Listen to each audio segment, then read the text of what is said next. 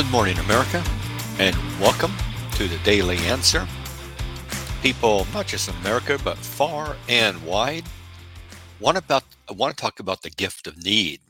We do live in a world and a culture where it seems its primary goal is to get all our needs met. People will divorce.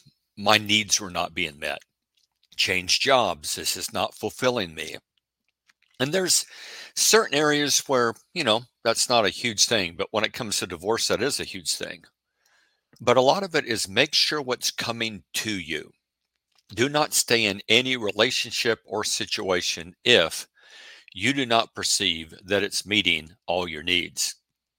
One of the problems with that is, I think many times we don't even know what our true needs are. Not only that, but I think we get it wrong. We somehow think, well, that's a need when it's not. And we actually need something more substantial or important. A lot of self-care going on now. I never heard of that. I never heard of the whole self-care when I was a kid. I don't think my mom and dad talked much about that. Something about it just doesn't sound right. Take care of yourself. Take care of yourself. The whole idea of, just kind of rotting in your bed, just kind of sit here and not do anything and just scroll through my phone and do the internet and spend time in bed. Taking care of myself. I don't think so. I don't think you're taking care of yourself. In an article written by Gary Henry, he takes us back to the book of Deuteronomy chapter 8. And there it says in verse 1, all the commandments that I am commanding you today you shall be careful to do, that you may live. That's a good reason. Is that God's word is not there to restrict us. God's word is there to create life and multiply and go in and possess the land which the Lord swore to give to your forefathers. Obeying God's word, that's really important. You shall remember all the way which the Lord your God has led you in the wilderness these 40 years, that he might humble you, testing you to know what was in your heart, whether you would keep his commandments or not. Good reason for that, because the generation that came out of Egypt 40 years previously just couldn't trust God, didn't want to trust God, always complaining, always murmuring. God says, hey, I need people I can rely upon. I'm wanting to build this great nation, and through this nation, the Messiah will come. Hey, I need quality people. It's interesting that the design had not been the wander in the wilderness for 40 years. The generation that came out of Egypt basically made that choice by refusing to go in and take the land when God offered it to them. But the wandering in the wilderness did serve a useful purpose to test and try and cultivate a new generation. Sometimes you just have to go through stuff to see what's in your heart. He humbled you and let you be hungry and fed you with manna, which you did not know, nor did your fathers know, that he might make you understand that man does not live by bread alone, but man lives by everything that proceeds out of the mouth of the Lord. Your clothing did not wear out on you, nor did your feet swell these 40 years. Thus you are to know in your heart that the Lord your God was disciplining you just as a man disciplines his son. Therefore you shall keep the commandments of the Lord your God to walk in his ways and fear them. He let you be hungry. That's an interesting verse because it's so easy to read over that and go like, well, wait a minute now. This is so helpful because there are times that you read the account of deliverance from bondage and in the wilderness, moving towards the promised land.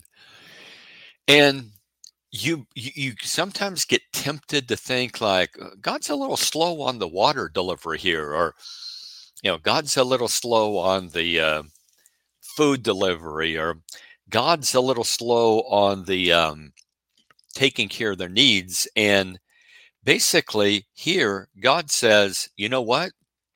There are times, if there was any slowness, it was intentional. I let you be hungry. And I think there's this naive idea that we think like, hey, God, things might have went better with that first generation that came out of bondage if man you just if they just been stockpiled. Like, hey, we're just gonna have these stations throughout the wilderness that there'll be food just stockpiled there. All right, plenty of food, and just need to get. And not only that, but you're just gonna have like so much food that you'll be giving it away, or you'll be leaving a trail of food through the wilderness that you just couldn't eat fast enough. He said, I let you be hungry, which I think is also the idea is I let you be thirsty. I let you experience. I just didn't show up like, hey, I'm kind of hungry. And so in the wilderness, God was not like this mom that just the first signal from the child of I'm hungry, instead of saying like, okay, but wait until dinner time. There's this instant snack provided. And that should catch our attention. Among other things, is that God allowed Israel to experience periods of hunger. And he did not immediately rush in to satisfy every need or keep Israel so full that they never were hungry. And this certainly goes against the idea that God exists to create an environment where our every physical need is immediately satisfied. That it's his job to make sure the weather's perfect, my relationships are perfect, the food is spot on, and I got enough money in the bank, and on and on and on.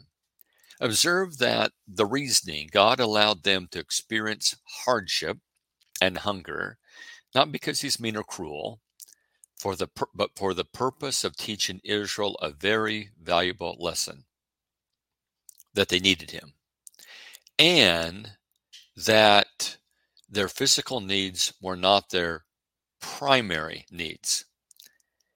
He was the solution to their problems.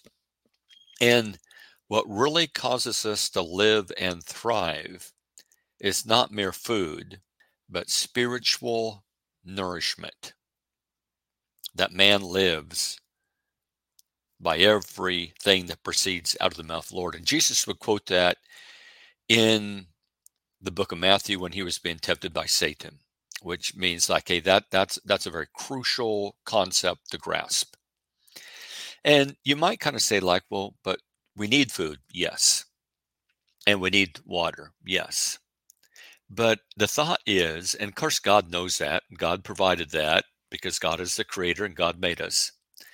But what God is trying to get across to us is that it's so easy to focus on those momentary physical needs and miss the real true foundational needs, and miss our need for him and our need for spiritual growth and maturity.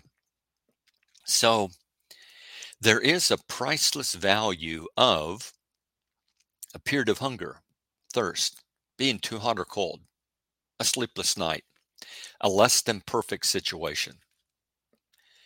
Among other things, all these are reminders that this life is not heaven, not designed to be heaven, and that the real and lasting happiness is not found in earthly things. Only God can really meet all our needs. So be grateful when God is allowing you to hunger in some area and you're praying and nothing seems to be happening. Allow that to move you closer to him. Beware of thinking that if just this physical thing was in my life, an object, a possession, or a pleasure, that would fill me up, even a human relationship.